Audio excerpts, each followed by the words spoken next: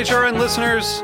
As we celebrate our 15th year, we are deepening our commitment to giving voice to the next generation of food systems storytellers, and we need your help. Our internship and fellowship programs help activate new possibilities for underrepresented and underestimated young people through experiential journalism, audio engineering, and production training. Through these unique programs, HRN helps food equity stewards build essential workforce readiness skills that expand their potential and foster economic mobility. Please consider supporting these critical programs. And with a minimum donation, you can be entered to win a dinner for two at an amazing restaurant in one of 8 cities and tickets to a concert at a great venue in one of those cities.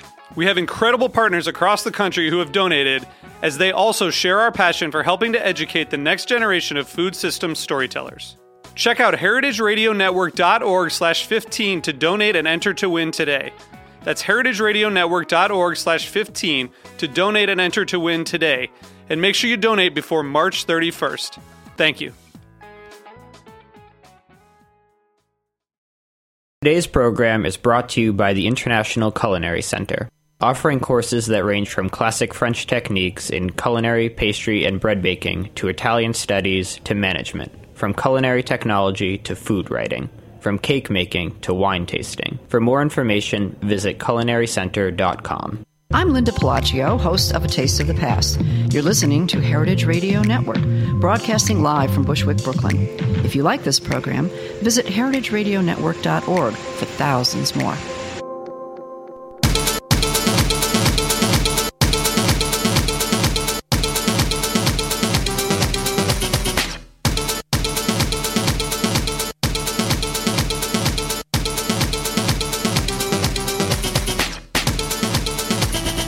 Well, hello, Heritage Radio Network listeners. It's a beautiful, sunny Monday afternoon here in Bushwick, Brooklyn. This is Tech Bites. I'm your host, Jennifer Leuzzi, and every Monday afternoon at 1 p.m. we talk about the intersection of food and technology. If you like this show, come and visit us at heritageradionetwork.org. There are thousands more like it. If you really, really love it, click the Donate Now button and support the Heritage Radio. The first thing I like to do before we get started is introduce everyone in the studio so that we can match the names to the voices. First up, we have special guest engineer today, Liz. Hello. She's taking over controls for Jack, who is out at a Heritage Radio Network event today. Yeah, he's up golfing in the sun, having a few drinks, schmoozing a bit, perhaps. I think it's a chef, bartender, golf junket. Yeah, it sounds like a horrible time. It sounds like no fun at all. Totally sarcastic.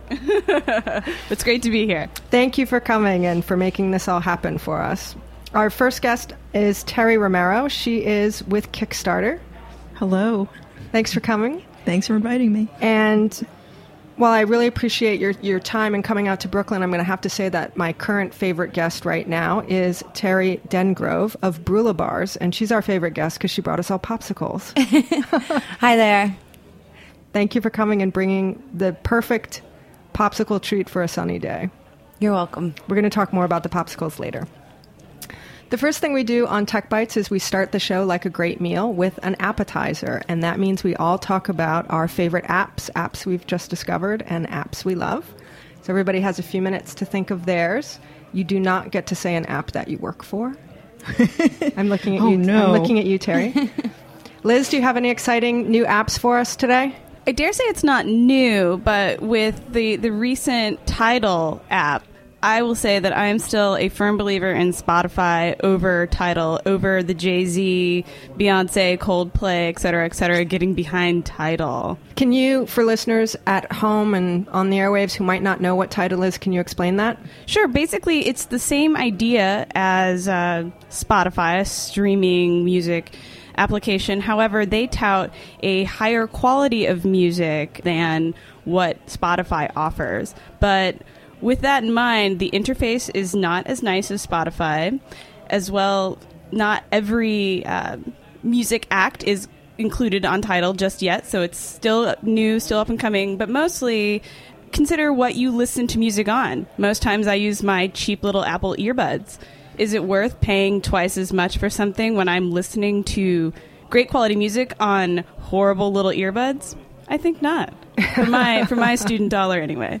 And it's also worth noting, Liz is, of course, a professional and a DJ sometimes also. You make music or you engineer music. Absolutely. So she is not just a listener, she's also a creator. So worth noting. Yeah, I mean, if you had an amazing sound system, then go for it. But on the go, this little New Yorker is going to stick with Spotify. Okay. And Terry, what do you have for us today, app-wise? Well, I don't think my choice of app is new either, but I have to say I start my day with this app. Okay. And it's essential to my well-being is my AeroPress timer app.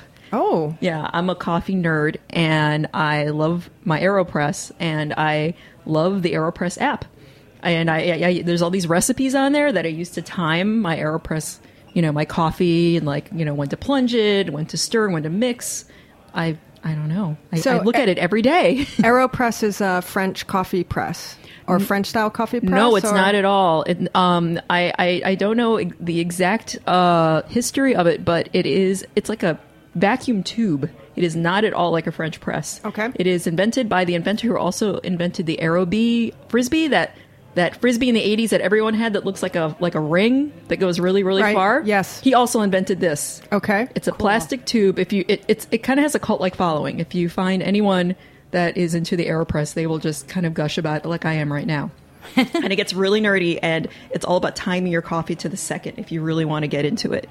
So describe the process very quickly, how you use the AeroPress and then when the app and the timer come in. Okay, so I grind my coffee with a burr grinder. So, I have to get really nerdy with grinding the coffee too. Good quality coffee. Conical ceramic burr grinder? I hand one, a little Hario. I just Okay. I'm making this motion that everyone knows who has one. And then I put it in, it's like a 2-part plastic tube. There's nothing high tech about it at all. One has it's like a plunger. It looks like a bong, probably. I don't know. It's just, so you put this thing together. You could do it you could do it right side up or inverted to get even more weird about it. Put your coffee in it, and then that is when you start timing it. When you pour your hot water that has been done to a certain temperature. I have a kettle that is a gooseneck that tells me it's at 185 degrees. That's how I brew my AeroPress coffee. So I start the timer.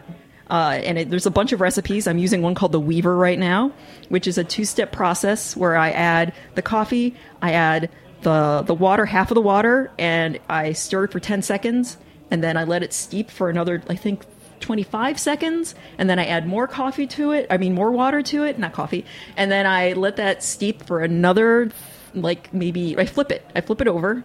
I know this is getting really technical, right? Way more involved. And then I have to plunge it. So it's really this really awesome process where you put it over your mug and then you press down on it. And it just sometimes it's for 10 seconds, sometimes it's for 25. This is a 35-second plunge. So it's a really slow plunge.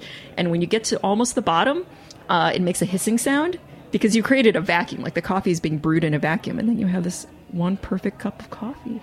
Wow. Yeah. That sounds amazing. This is also the first time I've heard of a small appliance that comes with an app to better utilize the appliance to make the product. So this is a first on Tech Bites, an exciting discovery, and maybe something that we'll have to look into a little bit more to see how many appliances come with apps. This did actually not come with the app. There's plenty of people have been using this without an app, but then as apps became a thing, there have been more apps created for AeroPress because AeroPress is just this big nerdy community that we really love it. And this is the official one, but there's many other ones out there. Yeah. Food geek meets tech geek meets a lot of geek. Yes, with lots of caffeine. Perfect. How about you? What do you have for us today? I use Argus. Okay. So I use the pedometer feature. I drive a lot. I do the sales and operations for Brula, so I'm all over the place. So I like to make sure I'm getting in enough steps. And so Argus is a pedometer that counts your steps? It connects to a lot of different things. So I think if you have some of the, Fitbit or some of those other tech toys. Sports accessories? Tech it sports can track accessories? a lot of stuff. It can track your heart rate. You can monitor, I think you can even track, what you're eating and how much water you're consuming and other things like that. So it really is meant to help you monitor your health and just general lifestyle day-to-day inputs and outputs. But I used to track my water and the pedometer feature. Now I just let it count my steps. Just steps. Mm-hmm. How many do you try to get to every day? At least 8,000. How many are you at so far? 2,000. And the studio is not very big because it's actually an old shipping container. So I don't think we're going to help you very much. It's probably 12 steps from end to end. Yeah, I'm probably not going to hit my goal today. So my app today is Slack. And Slack is a free, sort of almost private networking device where you sign up and you create groups and you can have private internal conversations, sort of like texting with a small group of people or sending things in a closed conversation. And the interesting thing to me is that it's been around for about 2 years, I think. And almost instantaneously, something happened about 2 weeks ago where everybody that I was talking to was talking about Slack, and I'm getting bunches and bunches of invitations to join Slack. So Something is happening on the Slack horizon. Not quite sure what it is, but it's kind of interesting. So we'll see how it goes. It seems it's slightly more business focused than something like WhatsApp, which I do have, which is similarly, private conversations amongst multiple people if you want. So we'll see what the big differentiator is. It might just be the new kid on the block. So we have a show today focusing on Kickstarter. And from the very beginning, Kickstarter has been on my list of interesting things to talk about because the crowdfunding as a model online, combined with the fact that Kickstarter focuses on projects and creating things, has really been, revolutionary for small businesses and entrepreneurs across the board, and I think has had a really interesting impact specifically in the restaurant and food world. Because restaurant and food is not at the beginning, and even sometimes when you're very successful, businesses that have lots and lots of money or very big margins. Typically the margins are extremely small. So it's sometimes hard to find money and investors when you're starting out in the restaurant and food world because the rate of return is never going to be that big. Drew Nieporent, who is a famous, well-known restaurateur in New York City who has places like Tribeca Grill and Nobu, has said for years and years that the profit margins on restaurants are a dime on the dollar.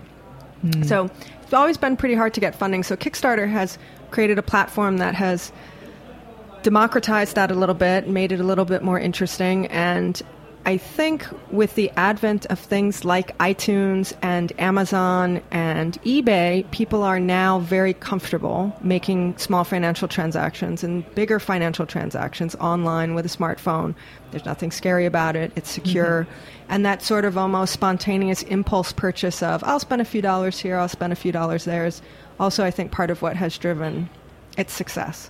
So on the whole, Kickstarter is very interesting. It's also extremely self-serving because right now Heritage Radio Network is 8 days to go on our own Kickstarter campaign to raise $35,000 to build a brand new website, online home for the radio station, primarily because the current website is created in a programming language that will actually become extinct. So the website is actually going to kind of self-destruct in the near future if we don't make a new home for it. So have always wanted to talk about Kickstarter, have now an imperative call to action to talk about Kickstarter. So Terry's here. She is the food and crafts outreach person at Kickstarter, and she's been there for about 2 years. So why don't you tell us what is particular about the food and crafts projects from other things? Okay, no pressure. It's all about Kickstarter. So what I do at Kickstarter is I basically interact with the community of makers. We call people who make projects on Kickstarter makers. I like that title because that's exactly what's going on. These are people that are actively creating something new, whether or not it's never existed before or they're building on something they've been passionate about for a while. One of the best things about what I get to do is I get to just interact with people that from all kinds of points in their life and in their creative life about what they're making in food and in crafts. That's a very important distinction about Kickstarter because it is specifically for projects and things. There are other crowdfunding platforms which are for charities or not-for-profits or a special event or something like that, something philosophical or ideological. But Kickstarter is the home of stuff, people who are going to make stuff. Yeah, and stuff doesn't necessarily have to be, like a popsicle, like a delicious popsicle. It can also be a film. It can be, a musical. It can be an experience, like an event or a party or a pop-up restaurant. So, it doesn't necessarily have to be like a consumer type good. Yeah. So you take a look at all the projects that are coming in and all of the makers. Yeah, I try to. It's getting bigger and bigger. So I do my best to try to keep up with what's going on. And it's really been amazing in the 2 years that I've been there to see the massive growth in the food category alone. And I think it's interesting because a lot of times people don't think of, when they think of Kickstarter initially, they may think of some awesome new technological piece of hardware or some big movie, but there's so much culinary creativity going on the site. It's really exciting. What are some of your favorite projects that are happening right now? Right now, oh man, a lot of times I just think of stuff that what just funded is a wonderful restaurant in Pittsburgh that's like a Polish themed, like a really cool hip Polish restaurant. I can't remember the name right now. They're putting me on the spot to remember the name. That almost sounds like an oxymoron, the cool hip Polish They restaurant. do. They have apparently, I've talked to Pittsburghians. I don't know if that's what you call yourself if you're from Pittsburgh, but that say they have absolutely the best pierogi night ever. And they just funded, and I am so excited for them. So I'm going to be coming to Pittsburgh soon to have the best pierogies ever. So since Kickstarter has been founded back in 2009, I've read a couple different statistics. One is that there have been about 80,000 projects that have been funded. Mm-hmm. Something to the tune of, I've seen different numbers, $1.4 and $1.7 billion altogether. Yeah, I would say it's on the 1.7 and probably growing at that because, again, the stats keep growing all the time. A mind-boggling number. Yeah. It's intense. It's intense. I could tell you that over 71 million of that is in food alone. Yeah. Wow. 71 million in food alone. Yeah. That's amazing. That's a lot. That's a lot going on in food and all kinds of things, from restaurants to farms to community gardens to CSAs to products, cookbooks, cooking series, just the whole gamut. Yeah. That's almost half the amount of money total has gone to food. Well, almost. No, I think that might be 700 million. Yeah. No, 71. 71 million. Yeah. 71. Sorry, I got really excited. I know, me too. Maybe someday, next year, when we have this conversation. Yeah. That's really amazing. We're going to find out who has given us a couple million to sponsor Tech Bites as we go into the break and hear a new song.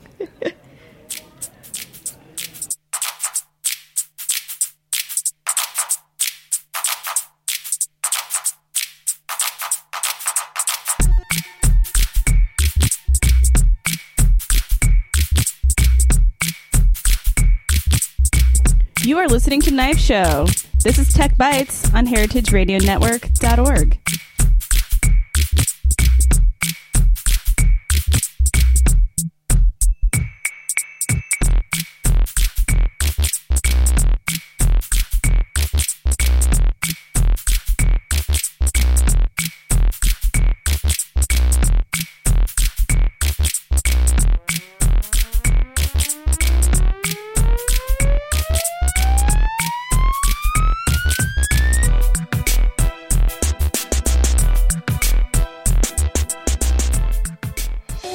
The International Culinary Center is a proud sponsor of the heritageradionetwork.org. The ICC, with locations in New York and California, provide cutting-edge education to future chefs, restaurateurs, and wine professionals. We're proud to claim Dan Barber, Bobby Flay, and David Chang among our honored alumni. This is Dorothy Can Hamilton from Chef Story. Check out our ICC website at internationalculinarycenter.com. We are students at Girls Prep, and you're listening to Heritage Radio Network. Well, if you've just joined us and you're wondering what the hell you clicked on, this is Tech Bites on heritageradionetwork.org, coming to you live from 2 shipping containers in the backyard of Roberta's Pizza in Bushwick, Brooklyn. If you've been listening along and you hear all these funny little noises, that's because Rebecca Dengrove of Brula Bars is one of our guests today, and she was nice enough to bring us a couple of boxes of these delicious specialty brewed tea fruit popsicle-like things, which is what I'll call them, which is perfect because it's 80 degrees and sunny here. We are talking with Rebecca today about her Kickstarter campaign. And I believe your campaign started in 2011 and successfully completed. Yep. We have Brula Bars in hand. What was it that made you decide to go to Kickstarter to fund your new business? We had started selling our ice pops out of a cart down in Manhattan South Street Seaport at the Fulton Stall Market. And we had done one successful year there. We'd gone back for our second year at the market, and we needed money to support continued production, rent at the market, and we were looking to get the pops manufactured and start scaling up for retail stores. So our project was focused on supporting the market, but also getting some of the hurdles out of the way for creating our packaging design and getting that completed. So we called our project the Ice Pop Hypothesis. And the whole idea was that so Ice Pop Hypothesis. That were you in advertising before? No, I'm actually a food scientist. Okay.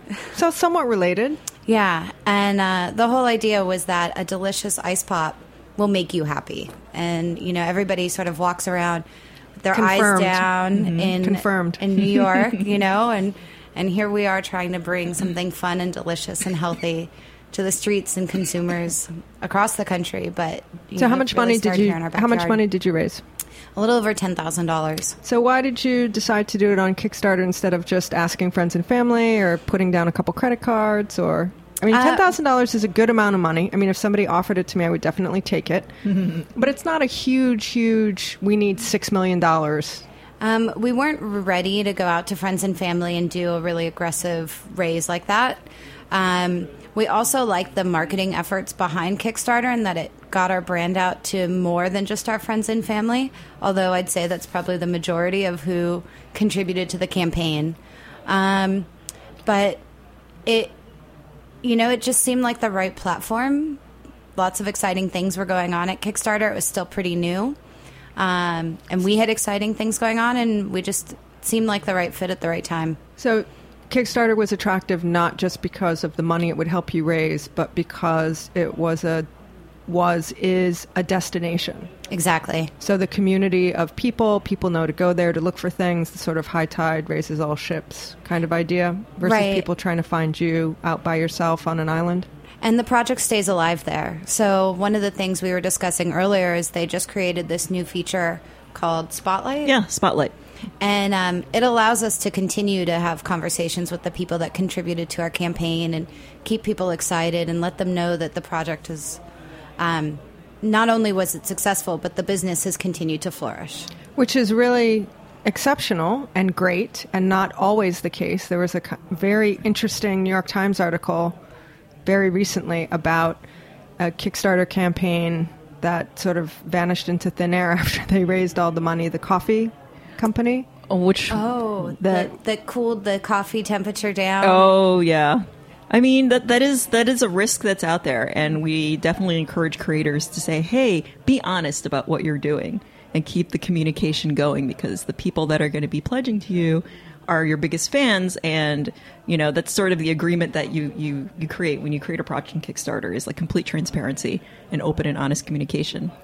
It's also a little bit of a hybrid expectation between popsicle people who are contributing money. It's not a store, so they're not customers. No.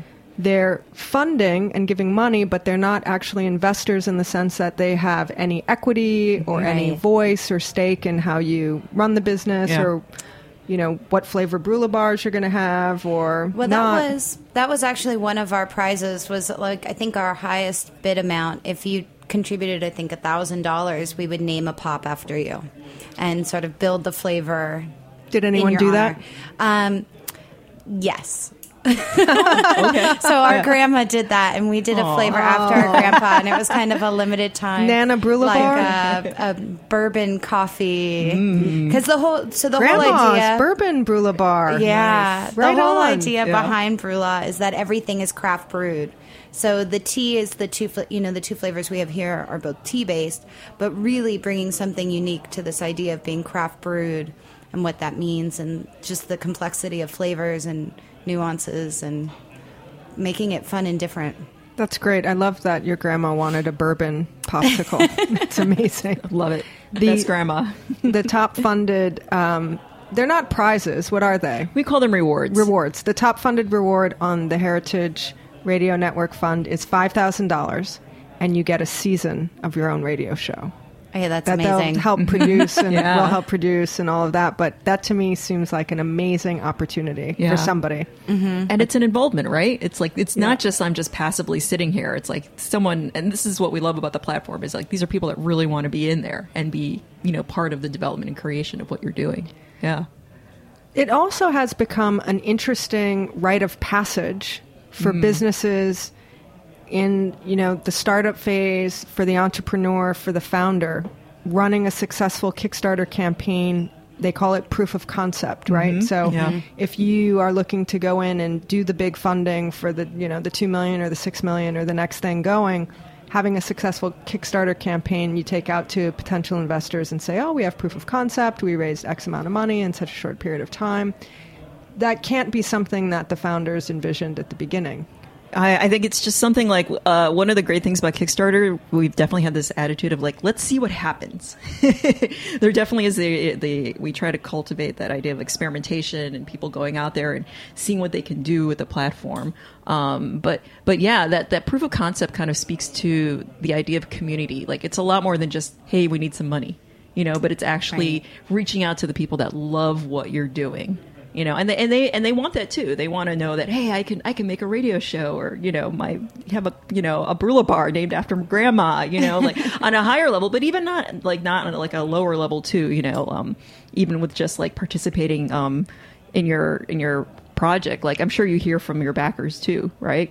Like when you talk to them via Spotlight or even before, right? Yeah. Yeah, I mean that was great when the Spotlight feature came out and we were able to provide this update. And now, we went from last year we were in about 150 stores, and now we're in about 450 stores. And to share that news, I think people were really, they felt really proud of being part of the project so early on. Yeah. So everyone feels like they have a stake in the success. Exactly. And the more bright that success becomes, the better people feel. And then that probably inspires them to participate even more. So it's kind of like a positive cycle. Yeah. Yeah.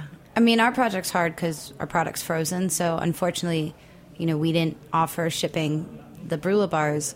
But, as we look to the future, maybe that is an opportunity that we do another small campaign and highlight a specific new flavor or something. Just different ways to build excitement. And well, you could always do coupons or something like that, or do a Brula bar meetup or something, and Yeah. Exactly. So I always, towards the end of the show, like to ask my guests for advice for the listeners, because we always hope that people become excited by the things they hear on Heritage Radio Network and on Tech Bites. So, Terry, what is your advice to someone who's going to create a food-oriented campaign on Kickstarter? What is your best advice for success for them? How do you make a successful campaign? I think it requires like homework and perseverance. Like it's going to be work, Kickstarter, doing a Kickstarter campaign. It's emotional. I'm sure Rebecca had many feelings while having a campaign and thinking about like, what is your message? And you're going to learn so much by doing a campaign, whether or not you're successful. It's going to be, I think, a big developmental step in your idea. What kind of homework do you think people need to do? I think you need to know your social media. I mean, it's on the internet. So like going out there and finding out who out there is loving what you're doing. Where are they? What blogs are they reading? What radio shows are they listening to? Where do they shop? Like doing your homework like that will pay off big time. So, and for you, I would say, your Brula bars are made with beautiful teas, and we started off the show with a very specific experience on how to brew the best cup of coffee. How do you brew your tea, and what's your recommendation for brewing tea both hot and cold? Because this is definitively iced tea weather. Yeah. I think for the Brula bars, we do most of our stuff is cold brewed. And actually, we're launching a new flavor this summer that's a cold brew coffee. Yum. That's going to be, it's awesome. I can't wait to get that out in stores.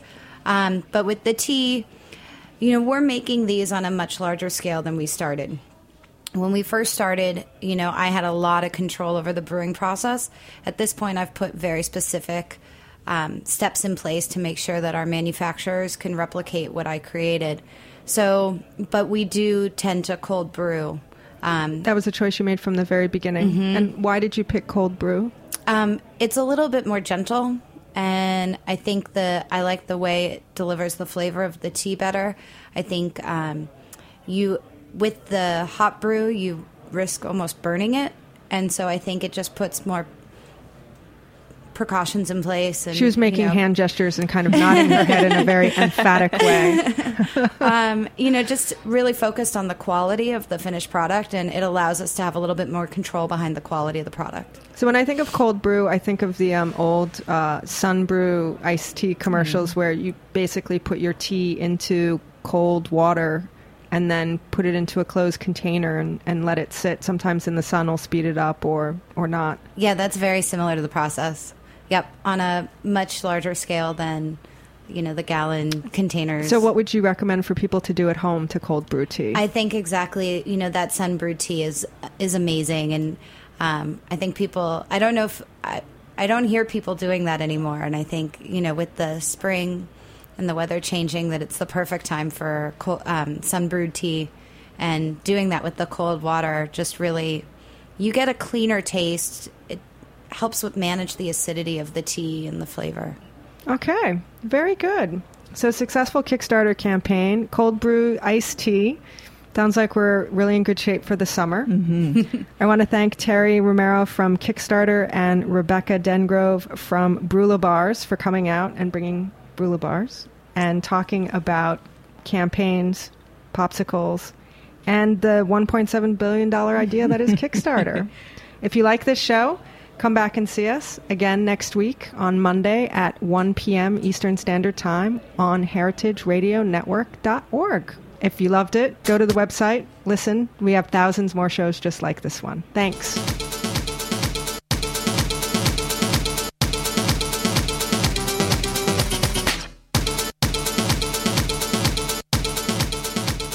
Thanks for listening to this program on heritageradionetwork.org. You can find all of our archived programs on our website or as podcasts in the iTunes Store by searching Heritage Radio Network. You can like us on Facebook and follow us on Twitter at heritage_radio. You can email us questions anytime at info@heritageradionetwork.org. Heritage Radio Network is a 501c3 nonprofit. To donate and become a member, visit our website today. Thanks for listening.